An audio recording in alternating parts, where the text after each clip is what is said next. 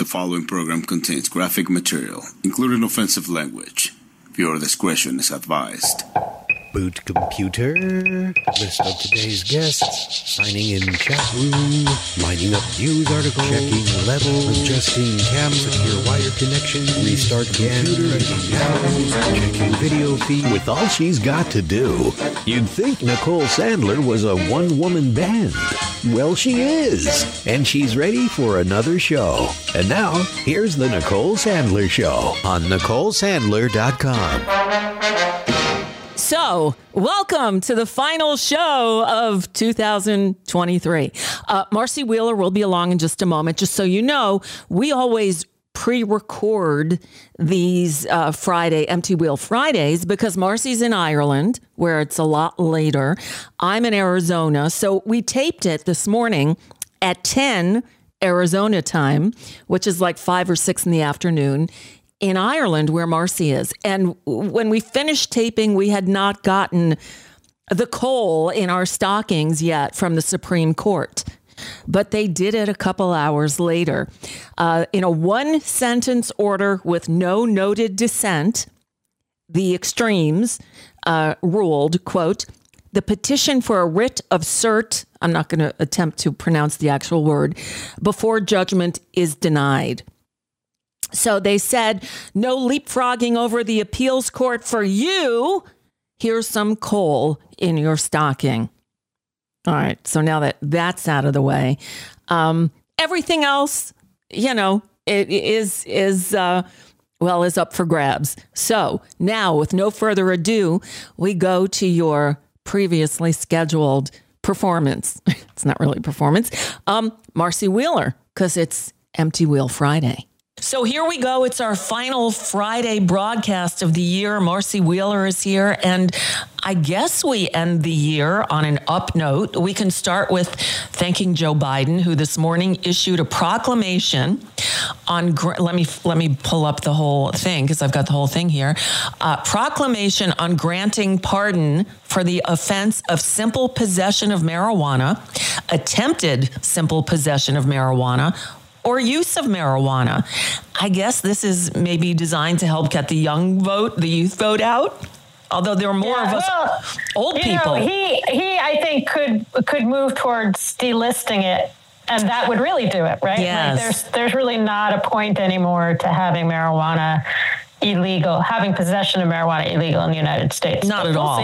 But marijuana is still, as you mentioned, classified as a grade A narcotic alongside of heroin and LSD, which shouldn't be there either, or Schedule 1, whatever it's called. Schedule 1, right? Yeah. Schedule 1. So, but I don't know that he can do that by simple proclamation where he can issue a blanket pardon, and he did. Right. So it's a step in the right direction. Marcy Wheeler, again, the year ends not only with big news on that front, but last night we heard another breaking story that, Lordy, there are tapes. So the state of Michigan has somebody in Michigan recorded phone calls of Donald Trump pressuring some of the 2 Michigan electors not to certify the 2020 election results. Now, you don't even have this up on emptywheel.net yet, but I'm wondering, why is this just coming to light now? My guess is twofold. One is that, remember, Dana Nessel, the 2 sets of Republicans are already being prosecuted in Michigan. There's all of the fake electors, and one of those people already flipped. And then there's, that might be helpful. People are more familiar with the Coffee County caper in the Georgia side. Trump and his associates tried to get the data from tallying machines, and there was a version of that here in Michigan as well, and a couple of those people also got prosecuted. So one of the things that's going on is Republicans are being prosecuted. Another thing that's going on is that the Republican Party in Michigan is just a clusterfuck.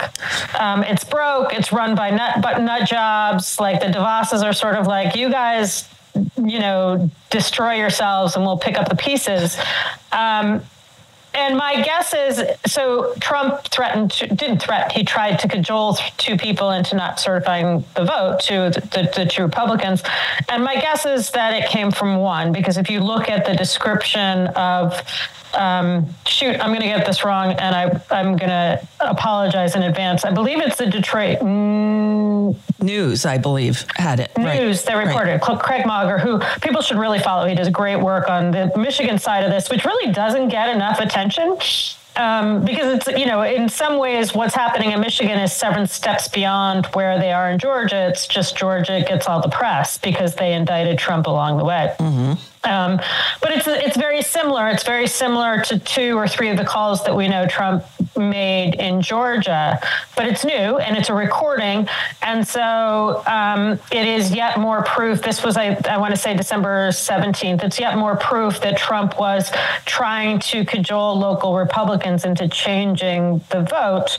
And if in fact one of them decided to share the recording, it maybe she, I won't, guess which one of the 2 it is, but there's one woman, one man, but maybe she is willing to cooperate in larger investigations.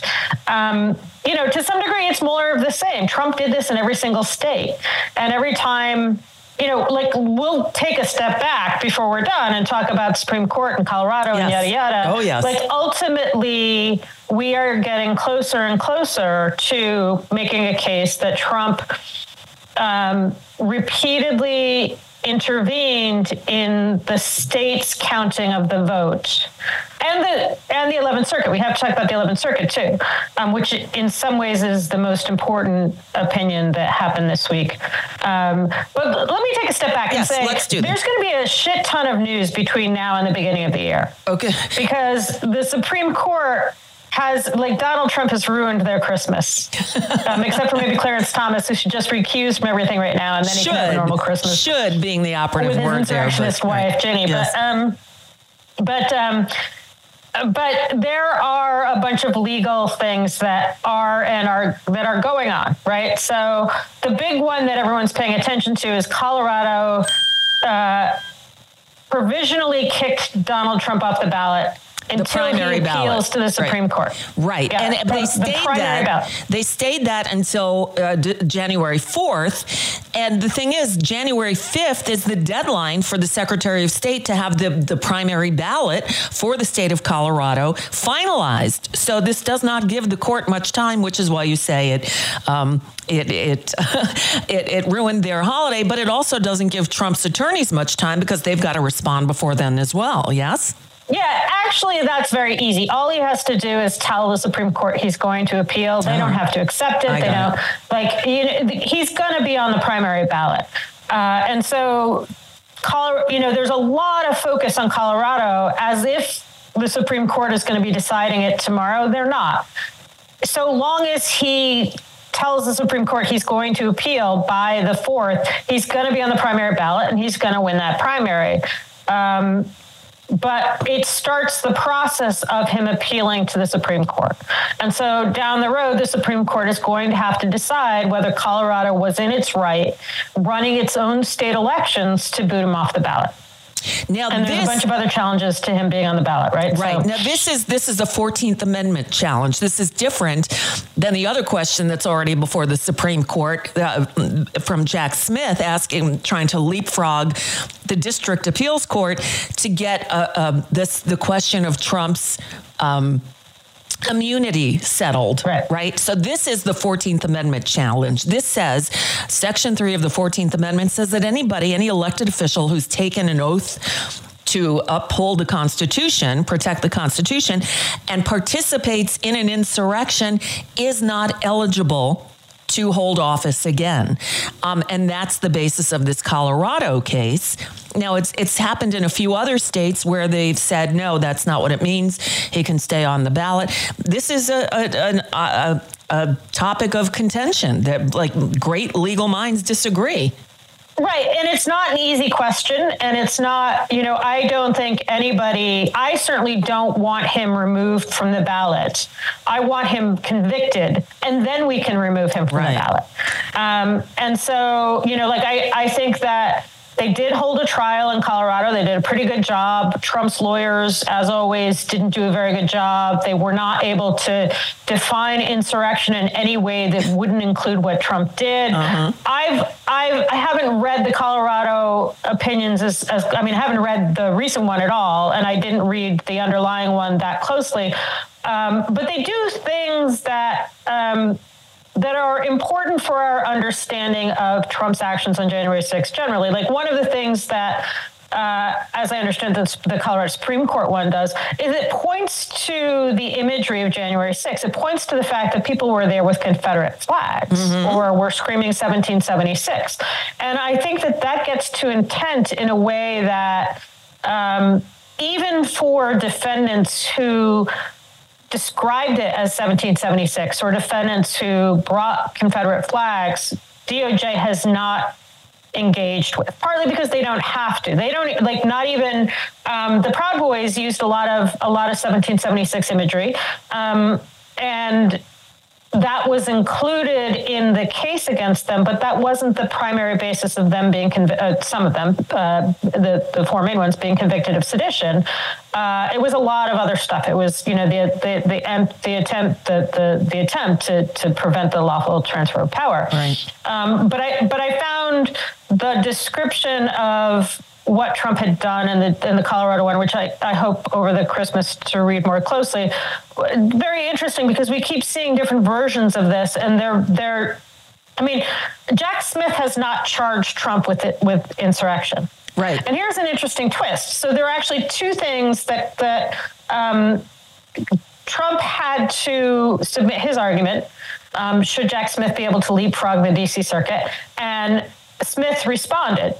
And I think Trump is technically entitled to a response. But in any case, the Supreme Court is going to decide probably in the next 5 days whether they're going to accept this review bypassing the D.C. Circuit. The D.C. Circuit has, and that's because the D.C. Circuit, if I'm remembering correctly, they have set the briefing date to start on the 27th. So it's sort of like if you're the Supreme Court and you're being nice, you're going to just say, give us the briefing because it's going to come to us anyway. Right. And then the D.C. Circuit can move on to other things. So if that goes directly to the Supreme Court, it's going to get to the Supreme Court one way or another. And there are actually two issues before the Supreme Court. And one on that note, hold on. Like Donald Trump said, I'm absolutely immune. Donald Trump claims that he... Hey, I'm breaking in here because it's Nicole, in case you couldn't tell. We recorded that earlier this morning, but as I told you, for some reason, the video is all jumpy. So I'm switching computers because I can do that, believe it or not. So with just a tiny bit of interruption, back to your regularly scheduled interview. Let's try this. He makes ridiculous arguments in the underlying brief because he says, well, Nixon breaking into Ellsberg's shrink's office was not within official, or the White House, the Watergate burglars were not official business of the president, but my attempt to overthrow the election was. And it's like, no, it's pretty much the same thing that Nixon was doing. Like, he literally said, Nixon, that wasn't official acts. But what I did if you agree that Nixon wasn't official acts, and the Ellsberg stuff was arguably closer to being an official act of the president than the Watergate break-in. Right. And just last week, Mark Meadows' attempt to get his case separated from the Georgia case and moved to federal court because he claimed it was part of his official duties was struck down easily. And right. And I think that is a very important opinion because that came from a very conservative court, very influential with the right-wing judges. And again, what that said was Mark Meadows was not. So there's one opinion in D.C. Circuit which is civil, which says that Trump can be sued for what he did on January 6th because his actions were not official duty because he took those actions as a candidate. The 11th Circuit basically agreed with the D.C. Circuit opinion, quoting the underlying D.C. district judge, right? But applied it to a criminal context. And so you now have two circuits that basically said your actions as a candidate are not actions as a president. That's right. And And if the D.C. Circuit were to hear Jack Smith's opinion, they might say there is no immunity for crimes committed as president, or they might say, pointing to the opinion, the civil opinion, well, whether or not there's immunity for stuff you did as president, this is all clearly not official duty. Right. And that's an easy cop out for Supreme Court, like to make the decision first and foremost, if the president does something as a candidate, is he protected from criminal liability or civil liability? And the easy answer for them, and the first way to chip at this problem is to say, no, he's not. Like, look, it's not just these DC judges who have said so. It's Pryor in the 11th Circuit, and he's as conservative as any of us are. And so there's that. The other thing that's part of that 11th Circuit opinion, which again is in some ways the most important, it's only Mark Meadows, but it's the most important because he says Donald Trump, going back to Michigan, this all ties together. Mm-hmm. And we haven't even talked about Florida at all. Pryor argued that basically the 11th Circuit opinion was Mark Meadows, this rule that Mark Meadows was trying to get to apply to him doesn't apply to former officials. That's the technical holding of the opinion. But they also said, but also if that were overturned, you still wouldn't get to remove it from federal office because it's not official duties. Right. But it's not official duties for two reasons. One is because it was the role as a candidate, but secondly, because this is a Georgia suit, right? The states get to run their own presidential elections. Okay. And so if the 11th Circuit is going to be influential to the Supreme Court, that may affect how they think about this Colorado ruling. Because if Colorado gets to run its own presidential elections, they get to decide whether Donald Trump gets booted off and again, he's going to be on the primary ballot. The question is whether he's on the general. And Colorado will get to decide because states run their own elections. And that's, again, a way that the Supreme Court might decide this. And then in the background, there's this question of whether Jack Smith can leapfrog. If I'm anybody on the Supreme Court, I'm going to say, let's take the leapfrog and let's make sure there is a trial, because the way in which all Americans should want this to be litigated, should want this to be decided, is with the jury. And so let's make sure there's a jury that Trump would otherwise have faced in March. And then by the time of the general election, we'll have a verdict. Yeah. And Colorado can then say, not only did our own 5-day trial say that he was an insurrectionist, but so did this verdict in D.C. Now, the problem with that is Trump was not charged with insurrection. Right. He was charged with 4 other crimes. 2 of those, I think we talked about this last week, are also under appeal at the Supreme Court. It's a garden variety Jan 6er who is appealing the way in which DOJ used obstruction to charge 300 Jan 6ers, including, by the way, Donald Trump. So in this case, literally Donald Trump is just an also-ran to these other 300 insurrectionists. No one knows. The Supreme Court sort of reached to take this appeal. They shouldn't have done it yet. There was a better one to take, but they reached down and took it. And so no one really knows why they did. And there are 3 things they may be deciding. One is, does it apply to January 6th at all? 2 is, does it apply only to documents? And 3 is, what is the definition of corrupt purpose? Do you have to have personally benefited to be covered by this? Now, the second and third would apply to Trump anyway. The first, if they say it doesn't apply to January 6th, then it doesn't apply to Trump or these other 300 January 6ers. But what's interesting is if Supreme Court indicated that the way in which DOJ has applied obstruction is problematic, which, by the way, we've been talking about, those of us who cover this, we've been talking about since July of 2021. Right. Like, this has been in the works since July of 2021. Right. So if Supreme Court threw that out, and one reason I think they might throw that out is because Brett Kavanaugh is a snowflake. And I kid you not, like, the insurrectionists have all said, how can you charge us for this if you didn't charge Brett Kavanaugh's protesters? And there are good reasons that that's true. Like, it is true that protesters interrupted the Brett Kavanaugh hearing, but none of those protesters broke the law other than interrupting the hearing. Whereas all of the protesters, like, even if you believed you were a protester breaking into the Capitol on January 6th, you would have broken the law by being there. You broke into the Capitol. It was not open. It was not open to the public. Right. So anyway, but one of the things that could happen is Supreme Court could, before Colorado gets decided, Supreme Court could say, we're going to have a trial, but you can't try him on 1512. Or you can't try him on the 1512 that you had planned. Like, you can't use, like, one of the things that is true right now is that 1512 is the bulk of the way that DOJ is bringing in Trump's role in the insurrection. I mean, they're doing, and I've said this already, but I think it's really cool.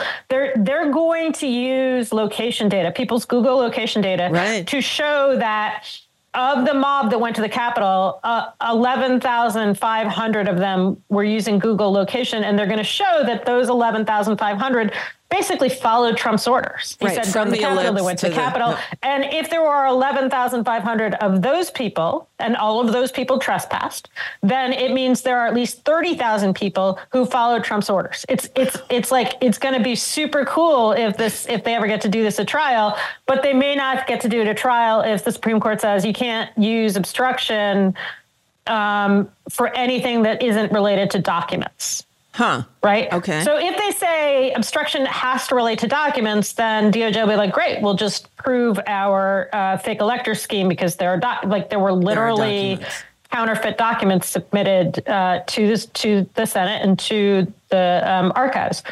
But DOJ really, really wants to get in Trump's ties to the Proud Boys and the order to 30,000 people to mob the Capitol. Sure. And so if the Supreme Court, I mean, DOJ, like, once the Supreme Court, in addition to the absolute immunity thing, you can't charge me because I'm the former president, he also has this ridiculous double jeopardy claim, which says you can't charge the former president for anything that he was acquitted of in impeachment. But that's it's a whole different venue. That wasn't a criminal trial. It wasn't in front of a jury of his peers. It was an impeachment, right? More importantly, and this may explain why DOJ didn't charge Trump with insurrection, it's a different charge. DOJ has not charged Trump with insurrection. Now, if the Supreme Court said, no, you can totally be tried on anything that you were impeached for, whether or not you were acquitted after you leave office, then DOJ could supersede Trump, charge him with insurrection, prosecute him for insurrection before the general election, and then we could all agree that he, under the 14th Amendment, would not qualify. That's my ideal way of going about it. Will the Supreme Court cooperate with me? Of course not. But that's the way it should happen. That's like when Republicans say, how dare Democrats kick Trump off the ballot in Colorado? Right. The first response should be, it wasn't Democrats, it was Michael Luttig. And all of the plaintiffs there are Republicans or independents. Right.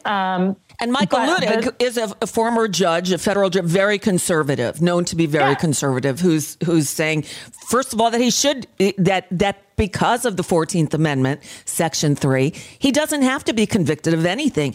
It's just as the same as Arnold Schwarzenegger can't run for president because he's not a natural born U.S. citizen, or Maxwell Frost can't run because he's not 35. You know, it's like that, and therein lies the rub, I guess. Some are saying, well, he's not been convicted of anything. How can you kick him off the ballot? And there's a lot of disagreement on that. And incidentally, there is a New Mexico guy, his name's Coy Griffin, who was prosecuted for just trespassing for January 6th. And he was kicked, after he tried to prevent, he was still in office, or he was reelected to office, and he tried to prevent Mexico from certifying something. And they were about to hold him in contempt, but regardless, he was kicked off. He was disqualified from holding office. It was a local, I forget what it was, but regardless. So there is a precedent. There's somebody who's already been kicked off who's been disqualified from holding office before Trump, and none of the Republicans cared about Coy Griffin, right? Cowboys for Trump guy, right? Like nobody cared, and that's in a swing state. That's in New Mexico, quasi swing state. Yes. But when Republicans say, how dare Democrats try and do this? The first thing is to say it's not Democrats, it's Judge Liddick. But the second thing to say is, great, you don't think he should be removed without due process, then you should be screaming to ensure that he has a trial. Uh-huh. Because the way in which we can all agree whether or not he's qualified or not under the 14th Amendment is to make sure that he gets a trial by a jury. Right. Now, here's the other problem with that. There should be a trial. But if it's a federal trial, there are no cameras allowed. Donald Trump wants cameras in the courtroom because he wants to create as big a circus as he can. I think there should be cameras because the American people need to be able to see it, just like we saw the Watergate hearings, if we were alive then. But there's arguments. Jack Smith does not want cameras, probably because he wants to avoid the circus. What do you think? I don't think there should be cameras no? Because I think that, like, even if you look at the Roger Stone trial, if you look at what Trump has done in the New York State trial, like what happened in the Roger Stone trial is that the Proud Boys, basically, in fact, there were texts released in the last 2 days of the head of intelligence for MPD in D.C. communicating with Enrique Tarrio about their protest, their mob around the Roger Stone trial, both in November 2019 when he was tried and in 2020 when he was sentenced, about the mob that the Proud Boys were ginning up at that moment. And the Proud Boys and Chernovich and Posobiec all identified the jurors and started this witch hunt against the jurors. God. Now, you would have that 10 times more strongly in a Trump trial. And, as it is, I assume the trial is going to go at least a month, and it'd be hard not to sequester this jury. But I think about Cassidy Hutchinson testifying and how much pushback she got when she testified before the January 6th committee. And I remember the staffers who were running that, they were keeping her identity secret until she actually testified. And, at the time, everyone was like, oh, it's probably just an attempt to get more show. And it's like, honestly, everything we've seen since then says that these witnesses are going to face unbelievable pressure. The D.C. Circuit, I think originally they were going to be like, well, let Trump attack the public figures. Right. But the D.C. Circuit ultimately said, no, you can't attack the public figures who are witnesses either. And they shouldn't, because Mike Pence, you can look at Mike Pence, and Mike Pence clearly was going to chicken out until his son said, Dad, you took the same oath I did. You've got to stand up and do your job. And Mike Pence is not the only Trump associate who has chickened out from their duty. And so, I get that people want a TV camera, but I just think it is really hard, and I wish we could do this, right? That we saw some of the threats that Judge Engoron and his clerk were getting. The Colorado Supreme Court. Apparently, they're all getting death threats, and they don't have round-the-clock security. They do now, I'm sure. Right. And Fani Willis, we saw that as soon as Jim Jordan targeted Fani Willis, she started getting lynching threats. Yep. We heard in Ruby Freeman's trial and Rudy Giuliani's trial for ruining the life of Ruby Freeman, that they were terrified of being lynched. This was not an abstract, I'm getting threats. They were terrified of coming home one day or having their son come home one day and find them lynched. So you're seeing these threats of lynching all over the country at anybody trying to hold Donald Trump accountable. And I just think that there is no way to carry out due process, to carry out a trial as a trial is meant to be, without providing protection to witnesses and the jury. Right. No, it would be opening a whole can of worms of violence, which is part of the whole Trump community, if you will. This is what they do. And I guess, I don't know, but I hear what you're saying. So Marcy Wheeler, all this is going on. Obviously, time is of the essence because we have ballots that need to be finalized and the Supreme Court is getting involved. So you're saying by the time the holidays end and people go back to work on January 2nd, a lot of shit will have hit the fan. I don't think a lot of shit will have hit the fan yet, but we'll have a better sense of what the Supreme Court, how the Supreme Court is looking at this. Okay. Right. So one of the things we'll probably know, yes or no, are they going to let Jack Smith jump frog the DC circuit? If not, then we should assume that they're going to help Trump obstruct justice. Oh, God. Like one answer is they could immediately say, you can't disqualify Trump. I mean, that's the worst case. Like you can't disqualify Trump. Like one of the precedents that Colorado relied on is a Gorsuch precedent, right? So, and who of course is from Colorado. And so really the Supreme Court would be rejecting a lot of what they claim to believe in if they were to throw out the Colorado verdict. But if I'm the Supreme Court, I buy time and I try and give it to a jury because that is what should happen. But maybe we'll be here in 2 weeks' time and we'll discover that the Supreme Court is going to do everything they can to make sure that their candidate to be president is protected and gets to be president again. Now, if I were Trump appointed 3 of those people. Yes, he did. But if I were most of those people, I'd be like, look, Nikki Haley does better against Joe Biden than Donald Trump does. Yep. I want to make sure, here's my chance to put Nikki Haley on the ballot. And I don't know, obviously Clarence Thomas. And by the way, people are calling for Clarence Thomas to recuse, and we'll see whether he recuses, which he did actually in John Eastman's appeal of the crime fraud exception that came out of California. So it's not outside the realm of possibility that Clarence Thomas will recuse, but that's another thing we're going to find out is Clarence Thomas going to decide that his own wife's involvement in insurrection and his clerk's key role, his clerk's identification as a key co-conspirator here, is he going to recuse? So it could be really terrible. It could be not terrible. It could be somewhere in between. But we're just gonna understand what the landscape is like a lot better after the new year. Cool. Okay, so at least we got that to look forward to. Not necessarily that it'll be a good outcome, but at least we will have some kind of something. An aside, it's not really related, but it is.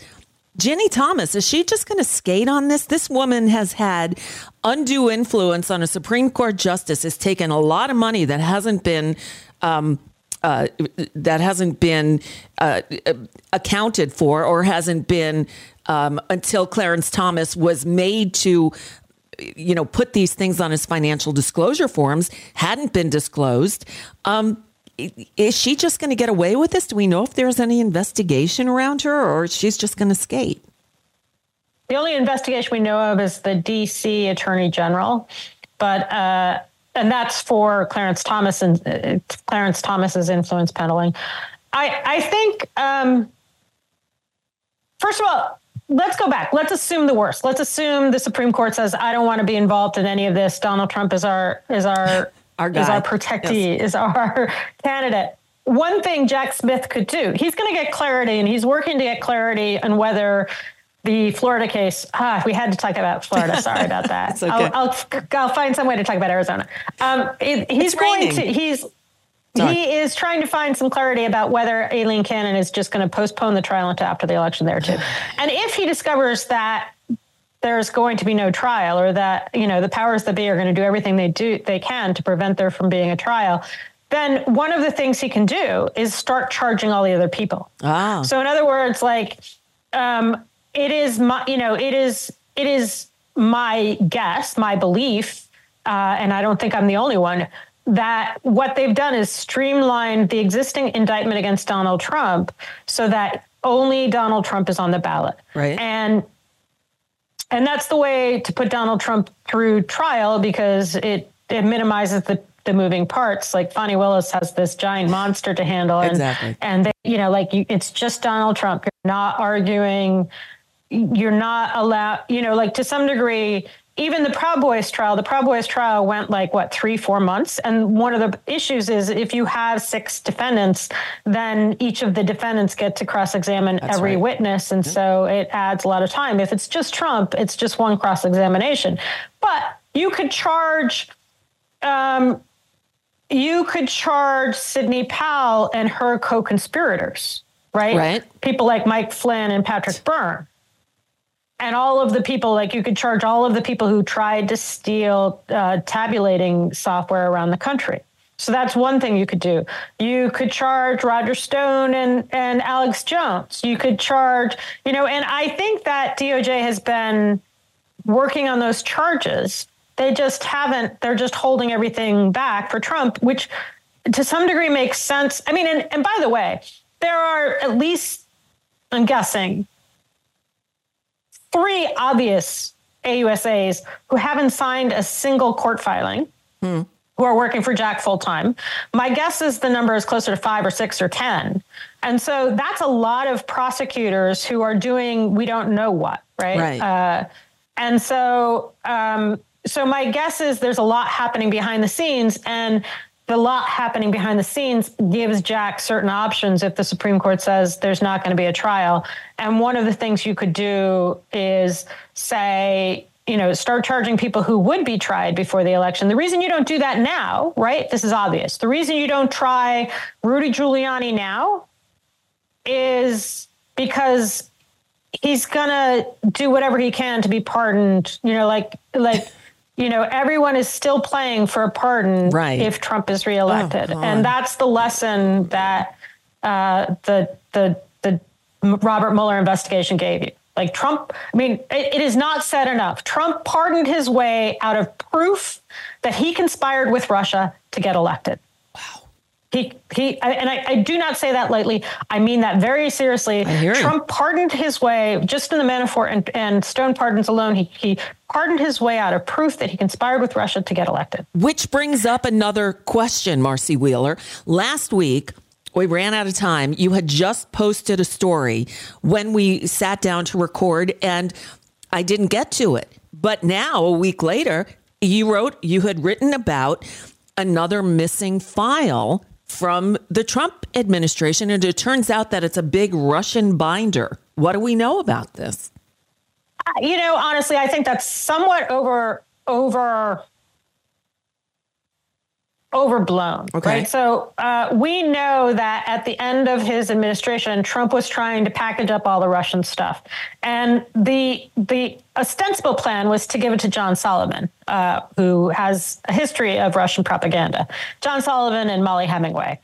And so the idea was he was going to declassify it, and they were going to lie about it and claim that he was framed with the Russian investigation, because every attempt to do that, that's what the Durham investigation was supposed to be.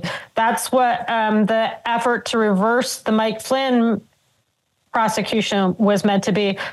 And there's no there. The John Durham investigation proved, he lied a lot, let's be clear, but he couldn't substantiate any claim that the Russian investigation was ginned up against him. And so the stuff that Trump was going to release, we know it. We know a lot of what it is, and it doesn't say what he wants it to say. It just says nothing about that at all. But there are certain things, for example, there is a cache of documents believed to have been found by Dutch intelligence in the possession of the Russian hackers. And there's a famous one of Jim Comey saying that Attorney General Lynch was going to fix things for Hillary Clinton. Oh, and it is believed that that is a fabrication, that the Russians made this fabrication knowing that the Dutch had figured out how to get into their files. And it was disinformation. Now, there's a cache of that. And key part of that cache, there's There's an attempt to frame George Soros in there. It's all the same stuff. There's an attempt to frame George Soros. There's an attempt to claim that a senior Hillary Clinton advisor, and I haven't been able to figure out who this is. I have my suspicions, but like a senior Hillary Clinton advisor was going to frame Donald Trump. None of that stuff makes sense, but that was found in Russia or in Russian possession. And that's probably one of the things that Donald Trump wanted to disclose because he thinks it proves that he was set up. Yeah. So he gathers all of this at the end of his term. He fucks up the declassification. And I mean, fuck up in all the technical senses of the word. He really, really fucked it up. What happened was, and this whole time, Pat Cipollone is like, oh, don't declassify that, don't declassify this. But at the last minute, literally like 11:30 on January 20th, wow. Mark Meadows puts together this binder and brings it to DOJ and says, please give this a privacy review, not a declassified. Like Donald Trump has declassified all of this. Please give it a privacy review. But as a result, at the end of the term, it was in custody of DOJ, not in the White House. So John Solomon has been suing to get this binder, and the archives is like, oh, we never got that as a presidential record because it was in DOJ by the time the end of the administration. So it's not a presidential record, is what they're saying to John Solomon. And all of the other documents we found, which were a presidential record, and this is 2,700 pages. And this is, the sourcing on these stories about there being this binder, the story is meant to say that Mark Meadows left with, quote unquote, a binder of 2,700 pages. Okay. Right. There's another description, and this comes from the archives, that it's 2,700 pages in a box. And the classification notations on it were all conflicting. So in other words, that gave the archives an excuse to say, we don't know whether this is classified or not. We've got to send it back to the agencies to. When I said they fucked this up, I mean, they really fucked it up. And so all he had to do was think it. Right? Just think it declassified. And it So rumor has it there's still another 2,700 pages of the same documents that went through Mark Meadows' possession. My guess is we're getting this story because Mark Meadows, particularly now that the 11th Circuit has killed his chance to escape trial in Georgia, maybe thinking about cooperating. He's the one witness everyone would love to have. And so you're going to try and get stories out there that make Mark Meadows look bad. The dating on the stories is a little bit suspect because it seems to, the dating goes back to 2022, much of it. And probably the Senate Intelligence Committee. So in other words, I'm not sure that I buy this story. Gotcha. But if I don't buy it, what it means is that there's stuff like this cache of stuff. And, some of it's probably really damning. It's going to be stuff like there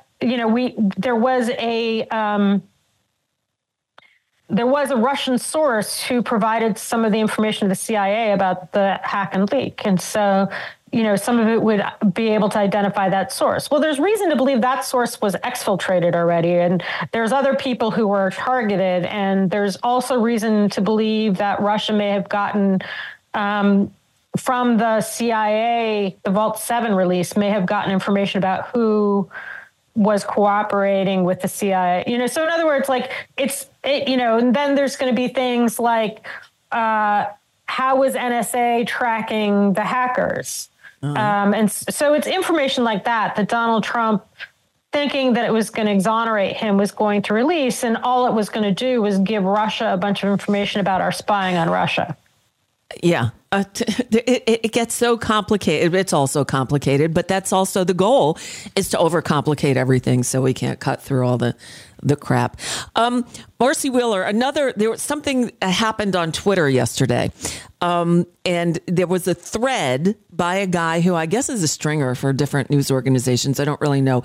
Anthony Coley. And you commented on him because there's been this ongoing, a lot of people not happy with Merrick Garland and what they perceive as inaction for over a year before anything happened. And that's why we're up against these deadlines.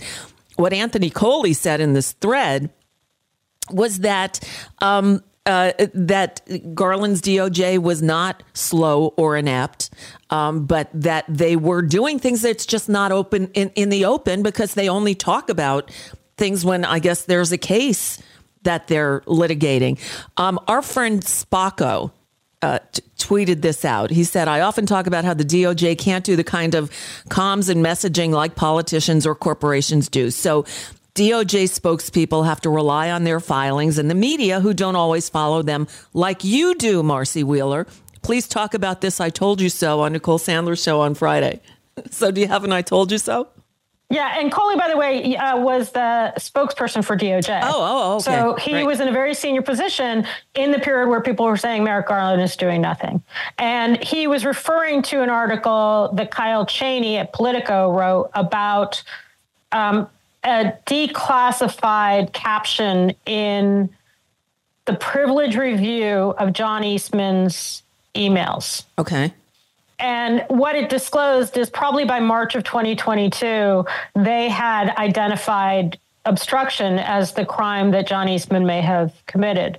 And so that places it either right immediately after the opinion by Judge Carter in Los Angeles, or possibly even before. I mean, one thing I say with absolute certainty is that DOJ understood when they started charging all of the insurrectionists with obstruction that it would apply to Trump. It could apply to Trump as well.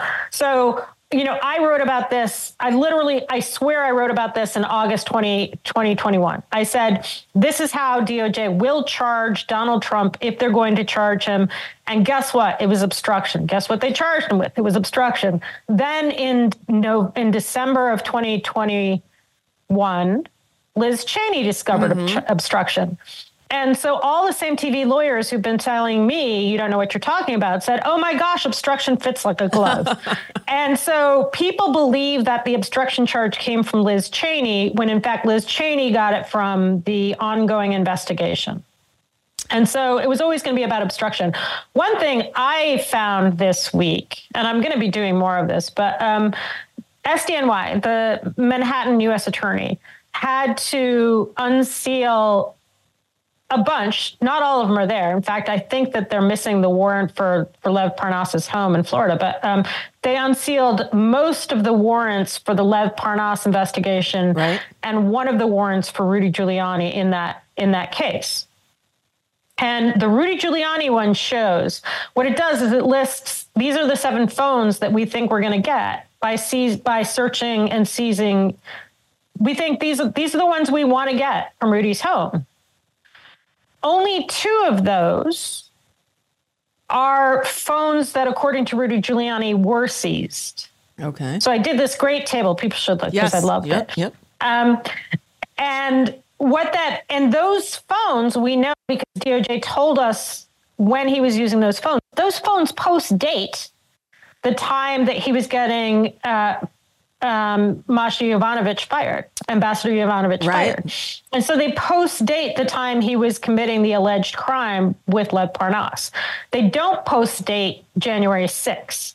So those 2 pink rectangles with question marks, that phone, that iPhone 11, if you look on the left, the pink list on the left, are the phones that Rudy Giuliani identified in the Ruby Freeman suit. And he said, these are the ones that I masterminded January 6th on. He didn't say masterminded January 6th, but he said, these are the only phones, these are the only devices on which I would have discovery pertinent to this lawsuit against me for actions I took as part of January 6th. We know that, so that only those pink ones, only those ones in Rudy's list are the ones that got seized. Only the ones with a pink square are the ones that relate to January 6th. And we know from the DOJ warrant that was used. Can you put the I'm putting it back up right now. There you go. So if you look, that phone was only used from October 3rd, 2019 to February 19th to 2021. So the phone that they got is one that he didn't start to use until after the crime under investigation, but that he did use through January 6th. And we know from the privilege log in the Ruby Freeman case that there's a shit ton of records pertaining to January 6th that were privileged reviewed by January 21st, 2022. We don't know when they got to Jack Smith's predecessors, but what we know is that I swear to God, on Lisa Monaco's first day on her job, warrants were approved to seize phones from Rudy Giuliani. And subsequent to that, because of the way SDNY did the privilege review on those phones, somebody in DC, somebody investigating Rudy Giuliani could have started getting January 6th related content by November of 2021. And certainly that was available by, again, January 21st, 2022. And that's like before January 6th committee has done much of anything. Right. They've got Rudy Giuliani's comms in hand, privilege reviewed. And some of, like I pointed out in the post, there is a document that's in the indictment that January 6th committee appears not to have gotten. It's a Ken Chesbrough document, but that we know was in Rudy Giuliani's, probably on an iPad that he was using. And so that's an example where in real time, in December of 2021, I'm like, guys, the way they're doing this privilege with Rudy Giuliani is not the normal way they do it. Like they literally, and you can see it in the warrant that they wrote for him. They said, we want these phones that post-date the alleged crime, which normally you couldn't get approval for. But they're like, we want everything. Give us all the devices at his house.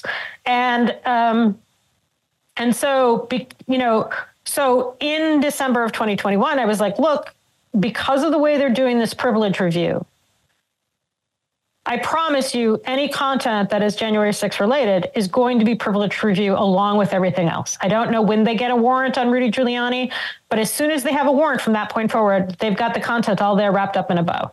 But meanwhile, the only thing that Rudy has been charged with is Georgia, right? Jack Smith hasn't charged anyone except Donald Trump. Going back to my point that you don't charge Rudy because you don't want him to be pardoned out of his trouble. Gotcha.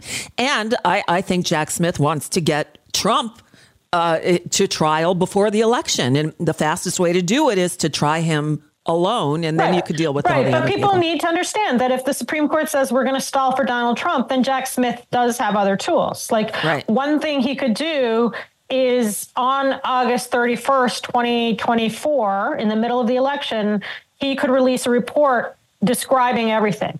Wow. Okay. That is always an option. He can say, I'm done. I'm going to give you a report. It's up to DOJ to prosecute everyone else, knowing full well that if Trump wins, there's no way any of those people will go to jail. Right. A more simple option would be if if Supreme Court says we're going to help him stall, then Jack Smith can start charging, sub conspiracies that would be separate trials, but that would lay out a lot more of what we know, because we know like the Michigan thing that you talked about. We know that there's recordings of the Michigan thing. And so, but I say this a lot. Wait, because Spacco invited me. I told you I told you stupid TV lawyers. So, I mean, it is true. Like there's so much that the TV lawyers missed. The other thing that they missed is that on January 24th or 25th, 2021, DOJ IG started investigating Jeffrey Clark. That's where a lot of this came from. 3 of Trump's co-conspirators, they were overt steps taken against them all in 2021. It's just that, the TV lawyers didn't know where to look. Like, I kept screaming at people. I'm like, Sidney Powell, there's a very active investigation into Sidney Powell, and Mike Flynn thinks he's flipped on her, whether he has or not. Obviously, she's a co-conspirator, and guess what? She's a co-conspirator. So I told you also. I did tell you also, and I told you also. And there's other things like we know, because DOJ has now told us that they are going to argue that, I would be unsurprised if DOJ argues that the Proud Boys convicted of sedition are Trump's co-conspirators. And I don't think that's a legal stretch at all. Mm-hmm. And so Trump, during impeachment, said, you can't impeach me because the attack on the Capitol happened before I finished speaking, which is true. But if he conspired with the Proud Boys, then in fact, yes, you can, because that means that the initial burst on the Capitol was kicked off by the Proud Boys. So, if you look at the Proud Boy investigation, and honestly, the people who pulled off something really difficult because of the ties between the Proud Boys and law enforcement. And so the effort the DOJ put in to pull together the Proud Boy case, and by the way, the Proud Boy case started with Trump's stand back and stand by comments. That's right. So, even in the trial, they were making the tie between Trump and the Proud Boys. And so this is the kind of thing that you could see fleshed out if Clarence Thomas decides to delay for Trump. So we will watch this all play out, hopefully, over the next few weeks, because there is a clock ticking. Marcy Wheeler, the only other thing that happened, so Rudy Giuliani filed for bankruptcy yesterday. Does he think that's going to get him out of having to pay Ruby and Shay the money that he now owes them? No, but it will stall long enough for him to appeal. Yeah. And, he cares about appealing because it's another opportunity to sow propaganda. I think it probably hurts the other people who are suing him. There's one guy who's also suing for something related to January 6th. I think I forget the nature of that. He's Smartmatic and Dominion both have their lawsuits against him. Hunter Biden has a lawsuit against him. So I think it makes those lawsuits. Smartmatic has said we're going to continue anyway. I haven't seen whether Hunter Biden and Dominion have, but they're not going to get any money from Rudy Giuliani. So do they want to continue? I'm interested because Hunter Biden sued Rudy Giuliani for hacking him. Right. But Robert Costello, Rudy's then attorney, is the co-defendant named in that lawsuit. Oh. And Robert Costello is suing Rudy for not paying his bills. So if Hunter Biden successfully sues, then he is a creditor. But Rudy owes him money. Right. And Robert Costello and Rudy owes Robert Costello money. I just think things could get interesting because of that. But Rudy's been preparing to declare bankruptcy for quite some time. He tried to sell the condo in New York. I think he'll probably screw it up because he's screwing everything up these days. And over the next week, if people want to watch, I'm going to be unpacking those Parnas warrants that I told you about. There's some really interesting things in there. And I think SDNY really didn't want to make it easy for SDNY. Guaranteed that I couldn't write up some of the interesting things until after people are gone on holiday. So keep watching because I'm gonna persist. Well, watch emptywheel.net. It should be part of your daily reading anyway. And while you're there, support the work that Marcy Wheeler and her contributors over at emptywheel.net make. They are same as I operate. No paywall. You're not getting advertising. They are 100% listener or viewer, reader supported. So this holiday season, show the love over at emptywheel.net. Marcy Wheeler, thank you. And for Nicole, show the love for Nicole too. Thank you. These weekly get-togethers have so much made this year better. I read a lot. I try to stay up on it, but I learn something from you every time we talk. And I so appreciate your contribution to this program. And I know a lot of people look forward to Fridays and then digest this program over the weekend because there's always a lot of information. So we'll take next week off. Enjoy the holiday. I'm filling this time slot with music interviews from my old music radio days. Everyone from Chris Isaak to Randy Newman, to cool. All kinds of people. So that's what's going to air during this show. Interviews from the 90s, from, when I did music radio. So we'll come back in the new year and hit the ground running. Marcy Wheeler, as always, thank you so much. Happy holidays, everyone. Happy New Year. Same to you. And that's Marcy Wheeler. And there we go. Happy New Year, everybody. So don't forget, the show next week will not be on video. No YouTube or Twitter or Twitch or Facebook. It's all audio only. Everything will be posted at NicoleSandler.com, or listen to the episodes as they air on the Progressive Voices Network at ProgressiveVoices.com at our usual time. And I'll see you next week. Thank you. Happy New Year. Happy whatever you celebrate. Peace out, everyone.